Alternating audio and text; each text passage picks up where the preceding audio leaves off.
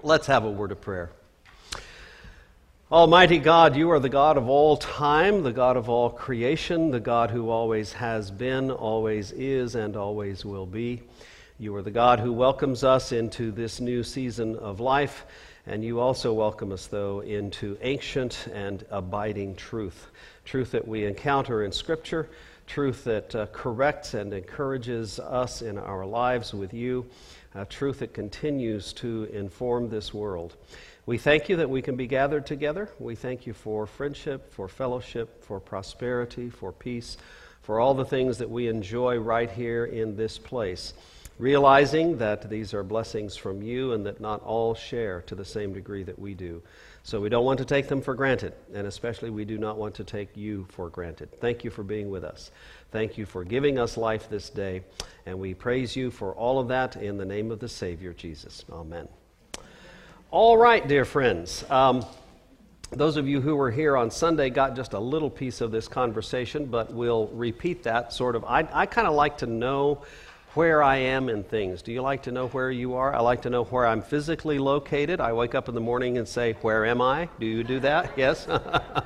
And sometimes it takes a while to get recalibrated. The GPS has to come in and all that stuff. I like to know where I am in time, at least the way that we count time, right? I like to know where I am just kind of in the general scheme of everything. And of course, that scheme for me especially and for all of us here is partly determined by the kinds of things that we're studying, the kinds of things that we're focusing on. We have been looking, of course, so far in this educational year, this program year, at the great theological truths that speak from out of the Apostles' Creed. And we're going to take a break from the Apostles' Creed. I'll explain why in a moment, but we will pick back up again with looking at the rest of the Creed as we move into March and as we move into the season of Lent, getting ready to celebrate Easter. So we're going to take a break partly because it's just good to take a break from things every once in a while. Also because this is a beautiful season to be looking at the particular topic we're going to be studying for about 9 weeks now, and that is the theological topic of light in the Scriptures, okay? As I mentioned to you on Sunday, back in the summertime when we were working on all of our plans, Juan Carlos Acosta came to me with the idea of preaching a series of sermons on light and having a series of worship services on light, because the choir is going to be learning a very, very difficult but beautiful piece of music called Lux Eterna, Light Eternal. Partly because they're going to be going to France this summer, starting in Paris, the city of lights, and singing about light. And so Juan said, well, let's start playing around with light. And he actually gave me 3 or 4 topics, ideas for sermons, and so I expanded that into 9 Sundays worth of looking at the occurrence of the word light in the Scriptures to begin with, and then looking at that broad theological topic.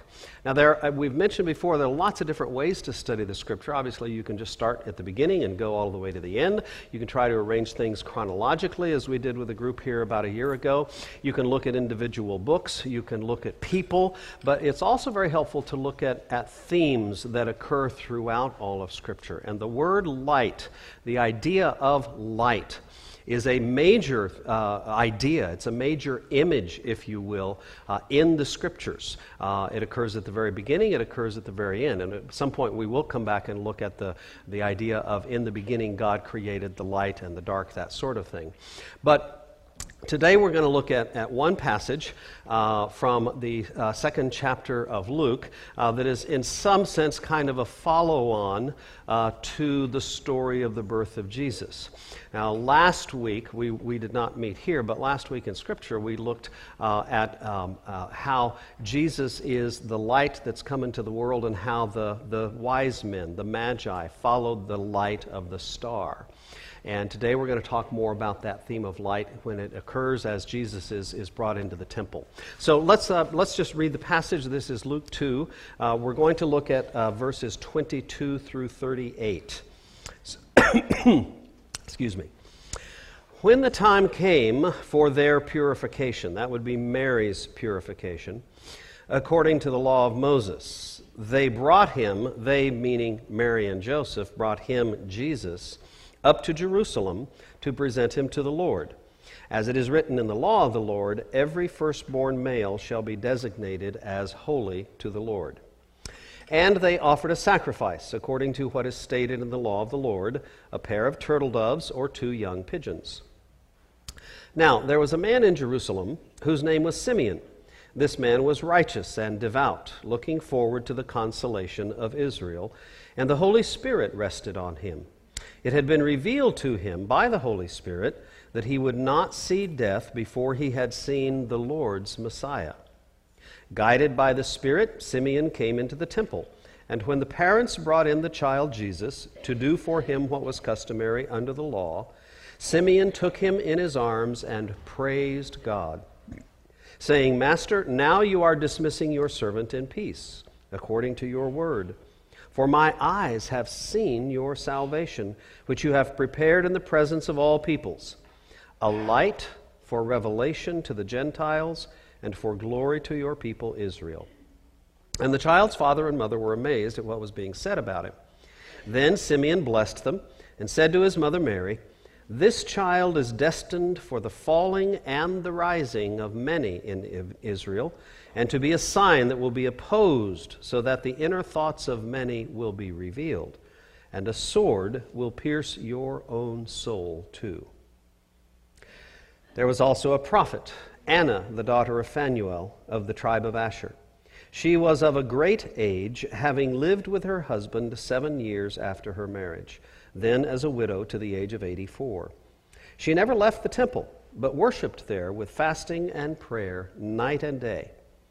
At the moment she came and began to praise God and to speak about the child to all who were looking for the redemption of Jerusalem. Thus endeth the reading of the word. Thanks be to God. Absolutely. Absolutely. How many of you grew up in church where that's the way it was done? Thus endeth the reading of the word. Yeah. Sometimes it just feels good to go back to that old stuff. Yeah. Cool. Okay. You've heard this story. You've heard about Simeon. You've heard about Anna. You've heard about Joseph and Mary taking Jesus into the temple. Let's look at each piece of this, and we'll also focus on that topic of light. First of all, Joseph and Mary are good Jews.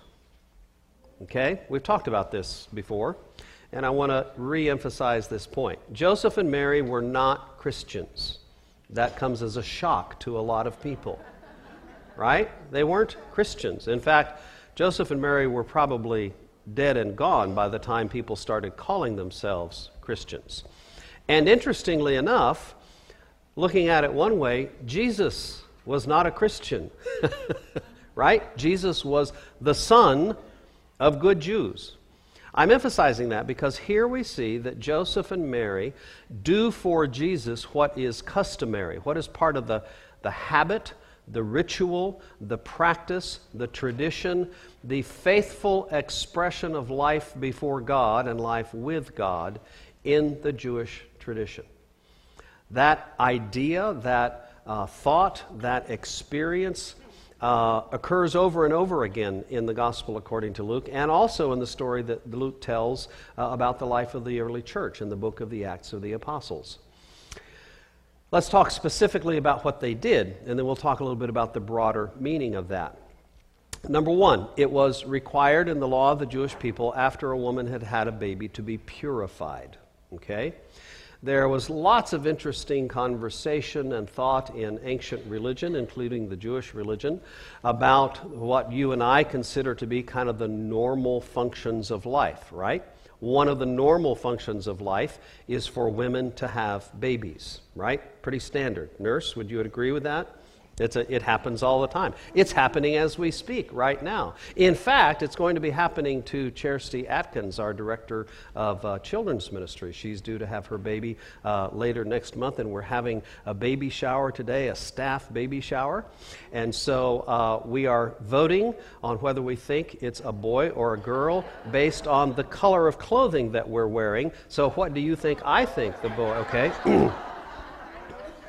All right. None of that is in the text that we're looking at today. All right, a woman has to be purified. After most significant life events in ancient religions, including Jewish religion, there's something that happens to place a person before God and to say, thank you, God, for this. God, I need to recover from this. We need to move on from this. This is a significant milestone in life. And so the way that a woman would be purified would be to come to the temple and offer a sacrifice. Now, if you were kind of middle class or above, we can look at it that way in some sense, you were required to sacrifice perhaps a sheep, a lamb perhaps, and then a bird of some kind, a dove or a pigeon. If you did not have the resources in order to sacrifice a lamb, because that's a pretty valuable commodity, then you could sacrifice 2 birds, right? 2 doves or 2 pigeons. We're told here that Joseph and Mary sacrificed 2 birds, which tells us about their economic status, right? They come from people of very, very meager means, if you will. But they do that. They also come because the law requires that every firstborn male be dedicated to God. You dedicate a child in the temple. And it's not discussed here, and so maybe it didn't happen, but when you brought your firstborn son to God, in order for you to sort of take your son back and claim him as your own, even though he belonged to God, he also belonged to you, you offered a gift of 5 shekels. You paid, in some sense, a tax of 5 shekels, okay? In the Scriptures, we're told that when Samuel, hundreds and hundreds of years earlier, when Samuel was brought to the temple, his parents did not pay that tax because after Samuel was weaned, they turned him over to life in the temple. Samuel grew up in the temple. Now, some people believe that Joseph and Mary did not pay that 5 shekel redemption because Jesus also would be dedicated to a life with God. That may be what's going on here, maybe not, but it's an interesting idea. Certainly, Jesus is a person whose life is dedicated to God. So Joseph and Mary come to enact, to follow the tradition of their faith and of their faithfulness, right? And I want to make a little bit of a big deal about that because it is a big deal for Luke and it's a big deal for the early church. Okay? Much of what we need to do to understand faith is to understand what was going on back then before we apply it to today. And think about this. Jesus appears on the scene, begins to preach and teach. A lot of the leadership of the nation of the Hebrews, of the Jewish people, most of the leadership, in fact, says that Jesus is all wrong, that Jesus is, in fact, a blasphemer, so much so that they have him executed, all right? And yet, some people say, no, Jesus is the one who has it right about Judaism. In fact, Jesus is the Messiah. And so you have 2 people arguing on either side of the question. Either Jesus was the fulfillment and the pinnacle, the completion of everything about Judaism, or he was the exact opposite of that. Okay, you see where that argument lies. Well, as the early New Testament writers and witnesses to Jesus' life spoke about Jesus, they said, look, Jesus was a good Jew. In fact, he was a great Jew, and he came from a great Jewish family. They were as Jewish as you possibly can get. In fact, they were so Jewish that Jesus himself, of course, fulfilled what Judaism is all about. And so early Christians took great pains to remind everybody in that era of just how Jewish Jesus and Joseph and Mary were. Okay? Now, clearly, Jesus did not go down well with much of Jewish society, with much of Jewish establishment, because, of course, he was confronting and challenging misguided practices, misguided ideas, ways in which Judaism had become corrupt, right?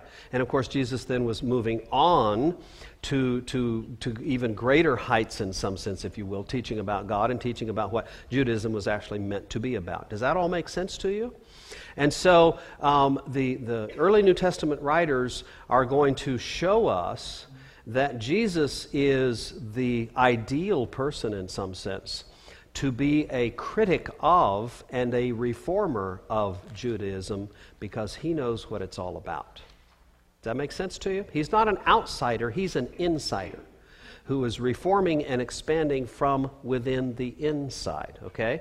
Now, I say that not just because of what's here in this one story, but that idea is repeated over and over again in the Scriptures, right? Jesus comes to Nazareth, to his hometown synagogue, later on Luke will tell us, and he opens the book of the prophet Isaiah and begins to read from Isaiah. Jesus is a good church-going boy, and when he reads from the book of the scroll, he says, today this Scripture is fulfilled, right? Jesus was the fulfillment, the completion of everything about what true Judaism was all about. I've harped on this before, you've heard me harp on this, but it's still important because so many Christians divorce Christianity from Judaism. You really cannot understand Christian faith. You really don't know what Christianity is about unless you also understand what was going on long before Jesus appeared on the scene. And so here we have in this ritual of the purification of Mary and the dedication of Jesus, you have people who are placing themselves before God, right, to thank God for the gift of a child, to recognize that God has been involved in this process all along, to dedicate this child to God. And in fact, that's something that has survived in the best of Christian practice. When we have a baby, we understand that that baby is a gift to us, right? And mom and dad and the larger family are responsible for that baby. But also, in a sense, that baby doesn't really belong to you. That baby is its own person before God. Do you know what I'm talking about? So all this stuff is going on in this story as Joseph and Mary bring Jesus to the temple. Now, of course, much more goes on than that, but we have to understand that background because now we're going to have kind of a surprise appearance, if you will, and we need to talk a little bit about Simeon. Okay, how many of you, have you ever studied Simeon? Anybody ever here really focused on Simeon a lot? Oftentimes we don't, because the story of Simeon and Anna, the baptism of Jesus, all of those things, liturgically, the way the church kind of historically celebrates these things, happens right after Christmas. And in our culture, we're also sick and tired of Christmas. We're just ready to get on with New Year's and the Super Bowl and the Golden Globes and the Oscars, and we kind of don't focus on these things, okay? But I'm not going to let you escape without looking at Simeon and Anna. Let's talk a little bit about Simeon. What does the Scripture say about Simeon? There was a man in Jerusalem whose name was Simeon. He was righteous and devout, looking forward to the consolation of Israel. Okay? Right there, we're introduced to another devout, righteous, sincere, faithful Jew. Right? A faithful man. A man who has put his life in the hands of God.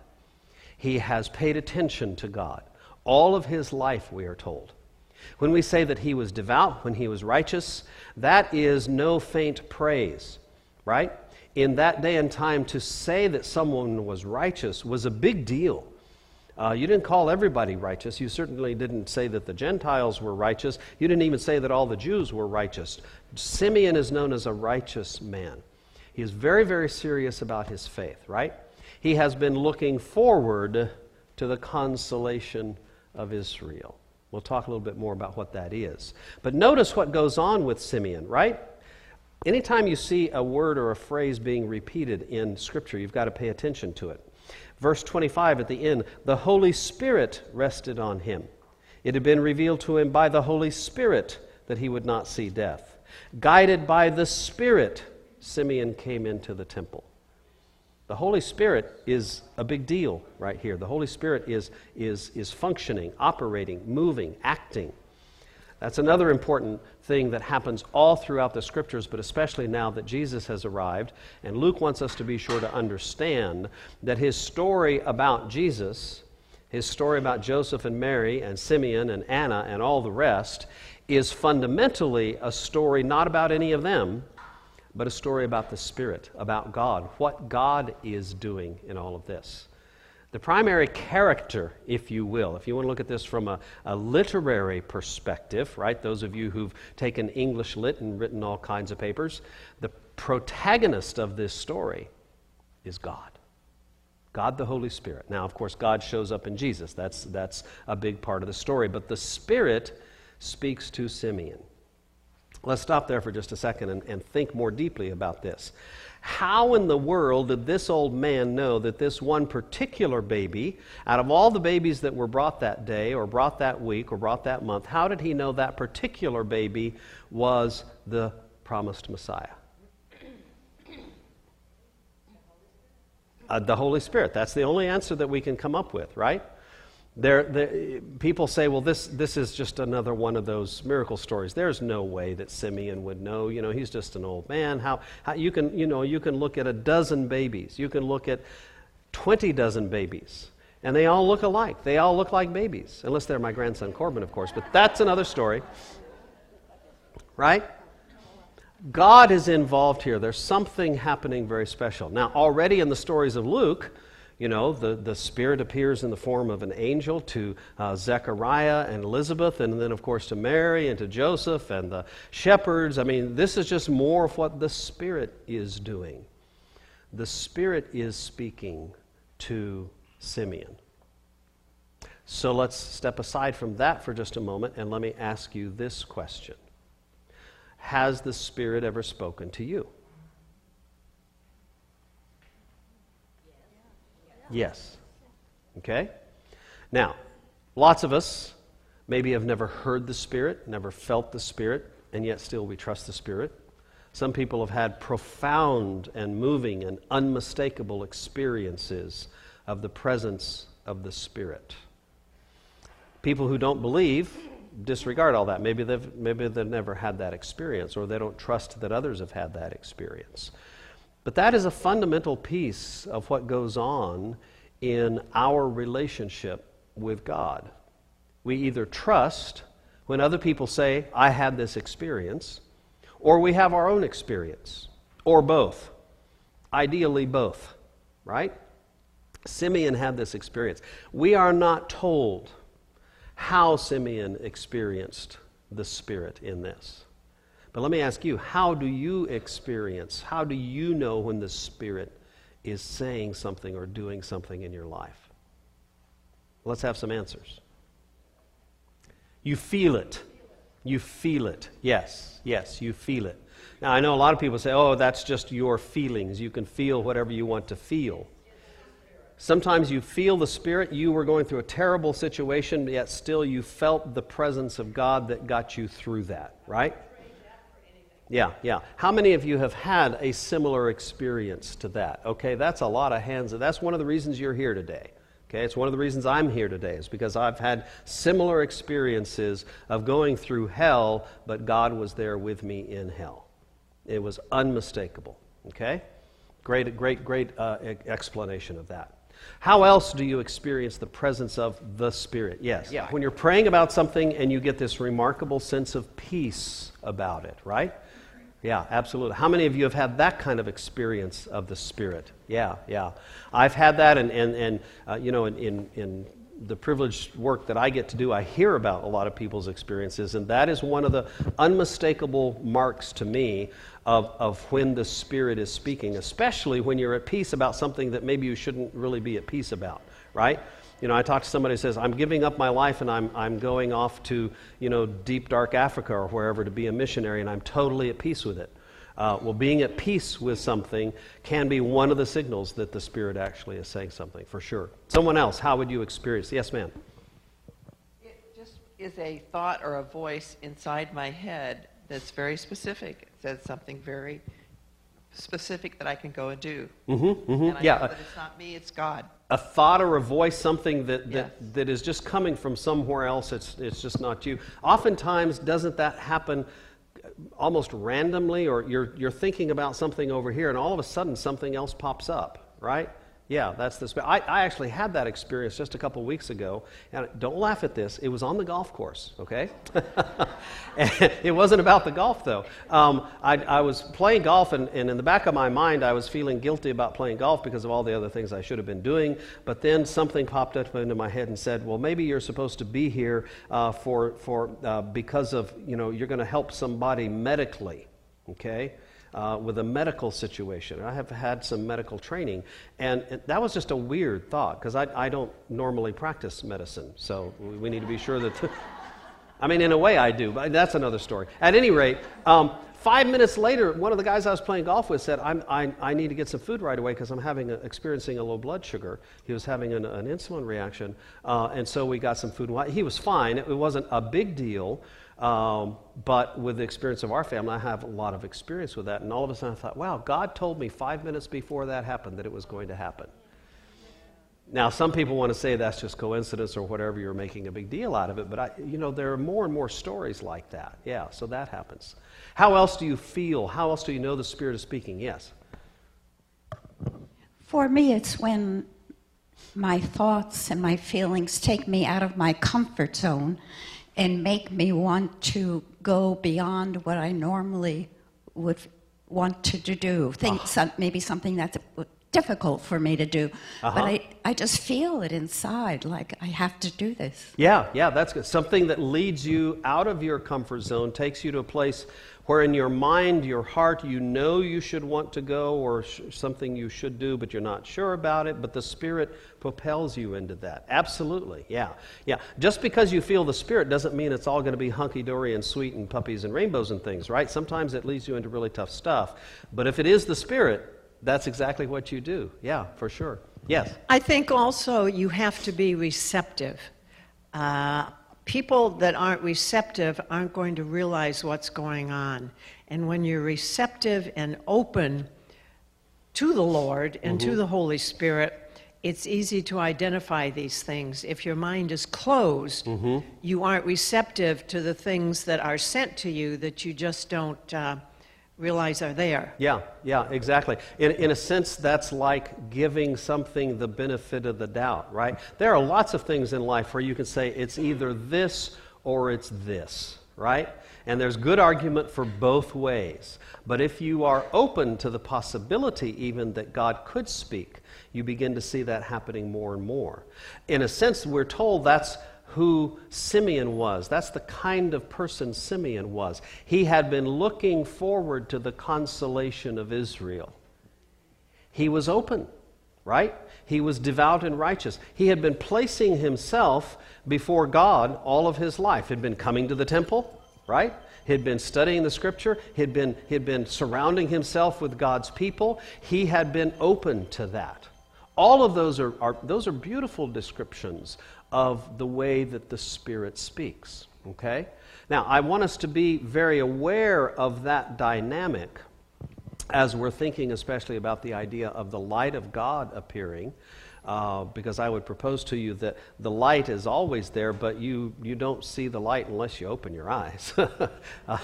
That's an important piece of the story. Okay, so here's Simeon, right?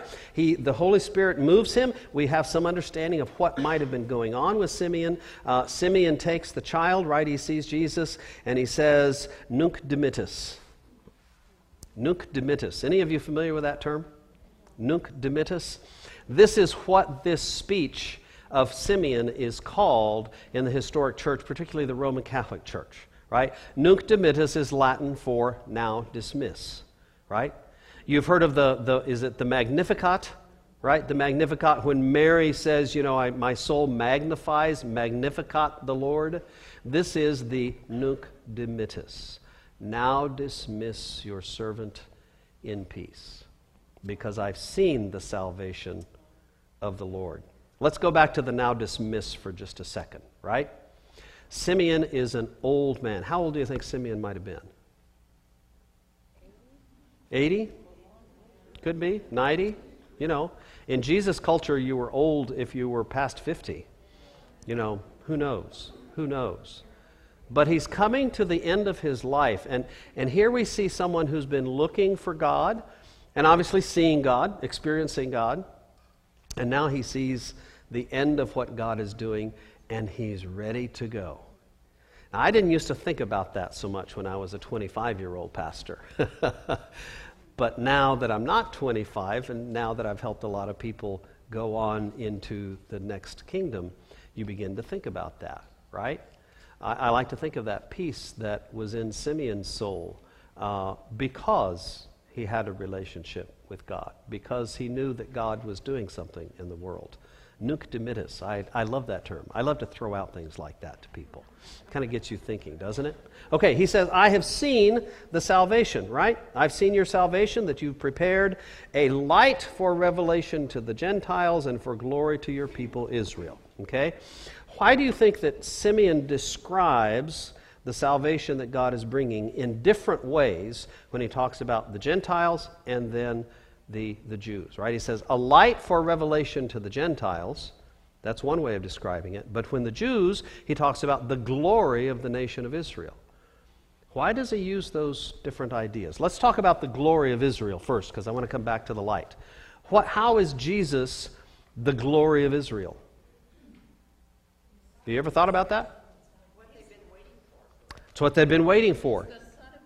He's the Son of God, right? Jesus is the fulfillment of everything, right? Glory is an interesting term. We use that term, at least I used to use the term a lot without really understanding what it meant. You know, you sing glory, hallelujah, and glory be this, and et cetera, et cetera, et cetera. Glory is about magnifying something, revealing something, expressing something, right? Jesus is the glory of Israel because he is the final, best, utmost expression of everything that God had been doing with Israel for all of history, right? Jesus is the glory of the nation of Israel. Now, when you think about glory, you think about lots of different things, right? What would be the glory of a nation? Maybe a nation's wealth, maybe its military power, maybe its legacy of literature or of art or its incredible architecture. You know, if you want to go to Washington or Moscow or Rome or London or any of the great capital cities of the world, you see the glory of the world there and the beautiful cities, in the, you know, all the buildings and all. That's a whole bunch of worldly kind of glory stuff, right?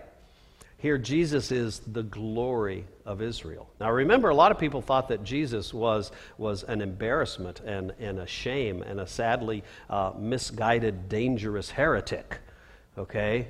But here Simeon says, no, Jesus is the glory of Israel, the fulfillment. But he says that Jesus is light to the Gentiles. Let's talk about that even more. Yes? I associate glory with light. You associate glory with light. Oh, what a fascinating idea. The light that shines. Yeah, the brilliance. Yeah, Jesus is an 1,800 million carat diamond, right? Ooh, some of you are saying, where can I get one of those? No, right? Yes, glory and light are together. Absolutely they are. As light, there's a judgment being made here about the Gentiles, okay? Light has been shined on them. Because they were in darkness. They didn't know, yes. How many of you go through life thinking that most of the time you're in the dark? How many of you can look across someone at the room and say, you know, I don't know, right? We talk about, you know, someone who's the last one to know, someone who doesn't understand what's going on. We would say today, the Gentiles were clueless, right? We often use that in a fairly pejorative way, right? When someone doesn't get it, they say they're clueless. The Gentiles are clueless. They're in the dark. They don't know what's going on. Now, part of the implication is that the Jews do know what's going on, or they should have known what was going on. And now Jesus reveals something to the Gentile. What does Jesus reveal? What is the content? What is the substance that makes up what this light reveals? What is it that Jesus is going to teach the Gentiles? There we go. He's going to teach that God the Father loves them, that He loves them, and that they have life together. They can have a relationship with God. Oh, I love that. He teaches them how they're to treat each other, how they are to implement grace, right? How they're to implement grace. It's fascinating if you look at the reasons why people began to flock to faith in Jesus. mostly after Jesus' life, it wasn't about miracles, and it wasn't about the incredible songs the church was singing, or the great donut holes that they served Sunday morning. It was about a new way of life that people were living that was based on that implementation of grace. Isn't that interesting? That's what the light is. That's what living in the light is. Yeah, God's using light again.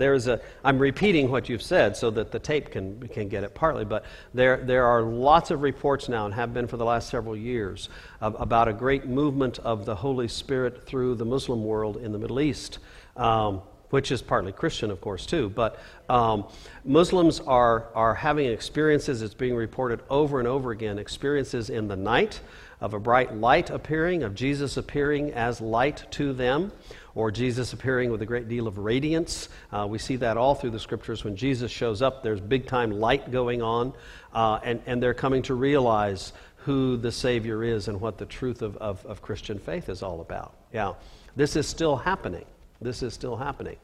All throughout the discussion of people coming to faith, and by that I mean through the history since Christian times, and even before Christian times, one of the primary ways that people describe physically an encounter with God is light, amazing light. Sometimes it's fire, sometimes it's a star.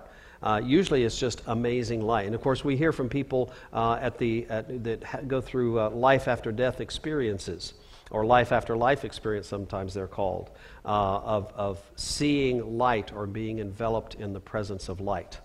And of course that wonderful movie Cocoon. Do you remember the movie Cocoon? Right?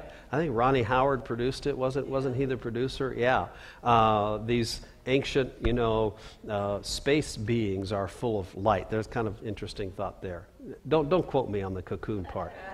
It's just a really cool movie. It's a lot of fun, right? Yes. Yeah. Muslims coming to faith. It is a beautiful example. It's a perfect example of the light shining. What is your experience of when we sometimes say, the light bulb comes on, the little light bulb over your head, right? Or all of a sudden you see the light. What is that like? Describe what that's like for you. An aura, yeah. Anybody here see auras? Some people do. A lot of people are not willing to talk about that. Helen will talk about that sometimes. Sometimes seeing it's not a this worldly experience, but seeing a light around, particularly when there's a person undergoing great stress but experiencing the presence of God, or a person that's just so full of the power of the Spirit, seeing light. Yeah. For others, what is it like? Yes. Oh, yeah, cool. Tim sees them. That's cool. What else? Experiencing light. Yes. An aha moment. Yes. You see something, you understand something, you comprehend something that you didn't before. And sometimes do you say to yourself, why didn't I see it before, right? Why didn't I understand it before? Duh, right? Yeah, exactly. How else do you experience light? Yeah. You need to decide something, people are telling you, you're thinking about it. It doesn't become clear, and all of a sudden it does become clear. Yeah. That's important. It's important, I think, for us in our relationship with God, in our experience of these things, to press these questions. It's one thing to sit here and say, yes, Simeon saw the light, wasn't that great? But how will you see it? How do you experience it? There's nothing all that special about Simeon, really. Simeon's just a guy, right? And yes, Simeon has been devout and faithful. Okay, I know thousands of devout and faithful people, right? I know thousands of Simeons and Annas. We'll get to Anna in a moment, right? What's special is what's going on between them and God, that God has precipitated, that God has made happen. Now, let's keep on going with Simeon. Simeon sees the light. He says, here is Jesus. He's the light to the Gentiles. He's the glory of Israel. He's the consolation I've been looking for. And then he gets all negative and dark on us. Simeon says to Mary, this child is destined for the falling and rising of many in Israel, and to be a sign that will be opposed, so that inner thoughts of many will be revealed, and a sword will pierce your own soul too. Ooh, we didn't want to hear that. Right? One of the, Fred Craddock, who I looked at for this study, said that when light appears, it always reveals shadows. Right? Light reveals shadows. Light reveals darkness. Light reveals what you don't want to see. You walk into a room and you flip on the light. And if it's anything like my house, you turn it off right away because you don't want to see all the stuff that's got to be dealt with there. Right? When you open the hood of the car, the mechanic takes a light and hangs it onto the hood so he can see what's happening, right? And you don't always like what you see there. It's very clear that when the light of God appears, that it's not a positive experience for everyone. We'll talk later on about how we personally experience that. Later on, meaning a few Sundays from now. But the light of Jesus is going to reveal a dark underside. What do you think Simeon meant by that? How did Jesus reveal darkness? There we are, yeah. Yeah, Jesus showed up and the religious leaders of the time said, you're all wet, you're not what it's about. Jesus exposed the corruption, the fear, the misguided practice. Jesus exposed all of that, and not just in the religious leaders, not just in Judaism, but in everyone, right? Everyone who has an encounter with Jesus has a come to Jesus moment of, oh, things aren't what they should be, right? That happened a lot in the disciples. Let's talk about the heroes of the Christian faith, right? The true character and nature of even someone as strong as Peter was exposed for what it was. Okay? So when we're thinking about the light of God appearing, when we're thinking about the Savior showing up, it's not just, as I say, puppies and rainbows. There's a price, there's a reckoning, there's a decision to be made. Jesus will appear and it will cause the rising and the falling of many in Israel. When Jesus shows up, a decision has to be made. Right? What are you going to do with Jesus? What are you going to say to Jesus? Are you going to follow or not follow? All of those things are implied here. And then, of course, he says to Mary, a sword's going to pierce your own soul too. Right? And we know what that's about. Mary's going to lose her son. Mary's going to experience terrible suffering and pain. So when we ask for the light of God to come into our world, we need to understand what we're asking for. Right? Right? A lot of people say, I would love it if Jesus would just show up again. And I understand what they mean. I would love it too, if Jesus would just show up again. Except that when he does, he and I are going to have to sit down and have a visit, and he's going to say, what about? Hopefully there's going to be something on the other side, and he's going to say, cool, but it's a mixed bag, isn't it? Let's go to Anna. There was also a prophet, Anna, the daughter of Phanuel of the tribe of Asher. She was of a great age, having lived to the age of 84. Some people think that she lived for 84 years after her husband died, which would have made her even much older, of course. Don't get too wound up. 84 is old enough, right? Anna's old. There's something very, very interesting going on in this conversation that you would miss unless you understood the first century culture, and that's the fact, number one, that a woman would be included in the story, and that a woman would be described in essentially the same terms as Simeon, a person who has the Spirit of God in her life, a person who is righteous and devout. To much of the first century world, including many Jews, the idea that a woman could be as close to God as a man was unthinkable. The idea that a woman could understand anything about God was unthinkable. And yet, all through the Scriptures, you have women popping up. Inconveniently so sometimes. It would have been a whole lot easier in the first century world to leave the women out of the story completely. You would have been able to sell the story of Jesus to a lot of people a lot better if you had not included the women. But there's the women, right?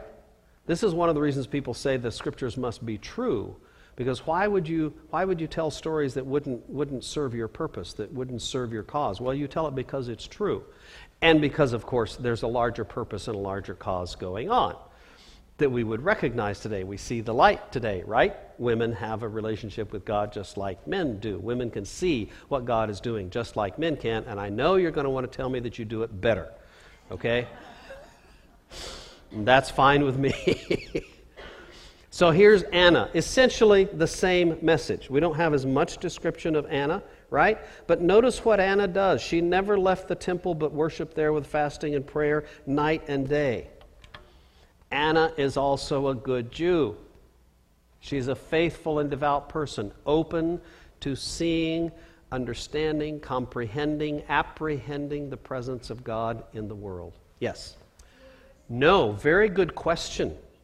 Okay, when commentators look at this and try to actually set the physical stage of this, right? You know that when you go to the temple, if you've ever seen representations or maps, you go to the temple, there's the temple has been built on the mount, on Mount Zion, okay?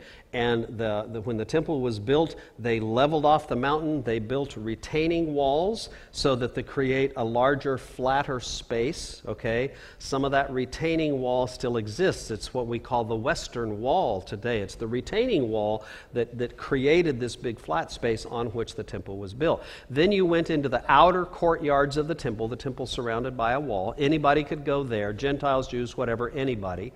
And then you would go to a next inner court where Jews could go, women and men, but then to go further into the temple was only the men. So most likely this experience was either in that first outer courtyard or in the second somewhat inner courtyard, but not all the way into the temple. Only men could go there. Exactly. Girls are not bar mitzvahed at the wall. Exactly. In Orthodox, very traditional and conservative Judaism. Yeah. Those divisions are still among us, to be sure.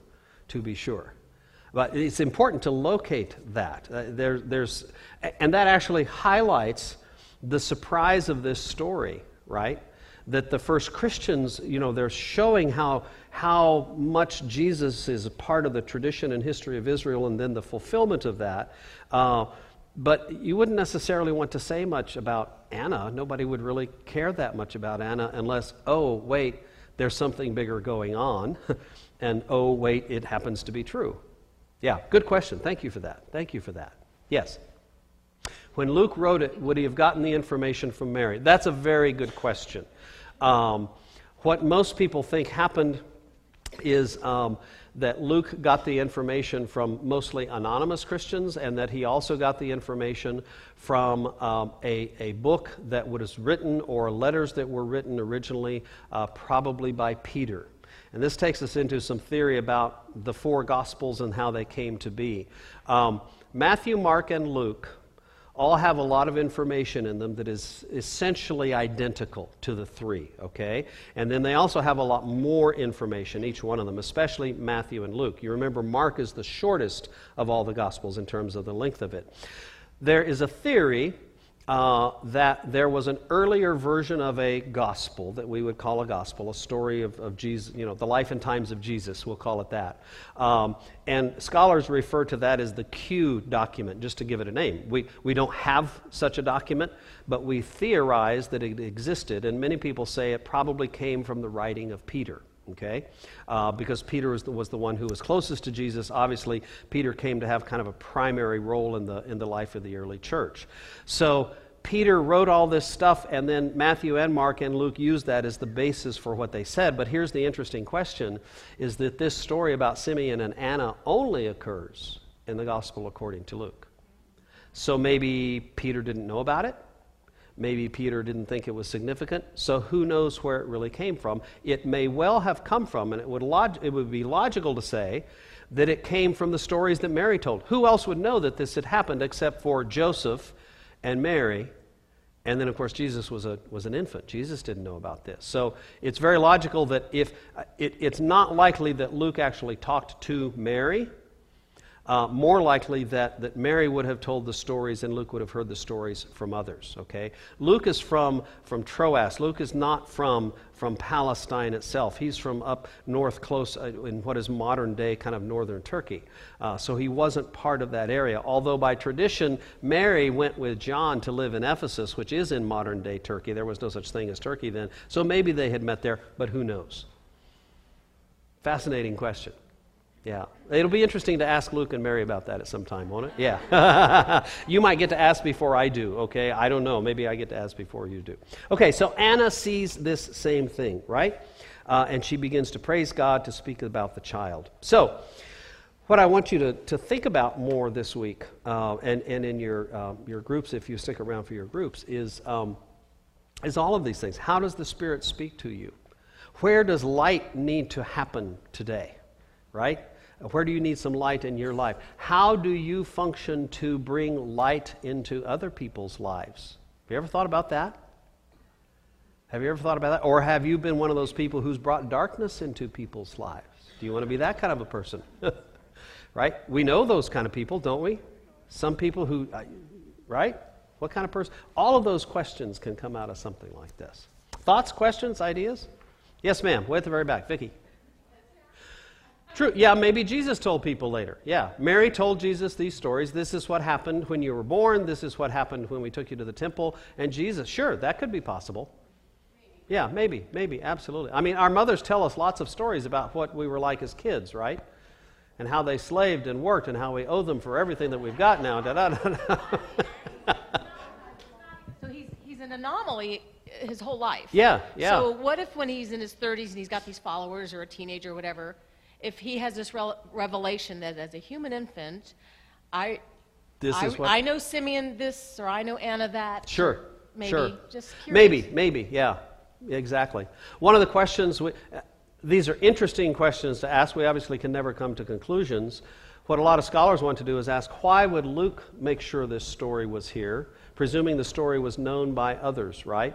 And one of the things that happens all throughout Luke and throughout Acts is how Luke is showing us that from the very beginning Jesus was God, right? Because he was pre-existent with God, and how Jesus is the fulfillment of everything that happens in Israel. Jesus is taken as every good child would be to the temple, and he is affirmed in who he is here by these two folks, a man and a woman, both of whom have been righteous and looking towards God. That gives us more ammunition, if you will, more evidence for who Jesus is and what Jesus means in the world. Okay, good. We need to stop so that you can go finish up the leftovers. God, thank you so much for the joy of being together, for the joy of being opened in our minds and understanding by the word of your Scripture. Help us to always look to you and to see the light that you bring to our lives, and then to bring that to others for the sake of him who is the light of the Gentiles and the glory of Israel, Jesus Christ. Amen. God bless you all.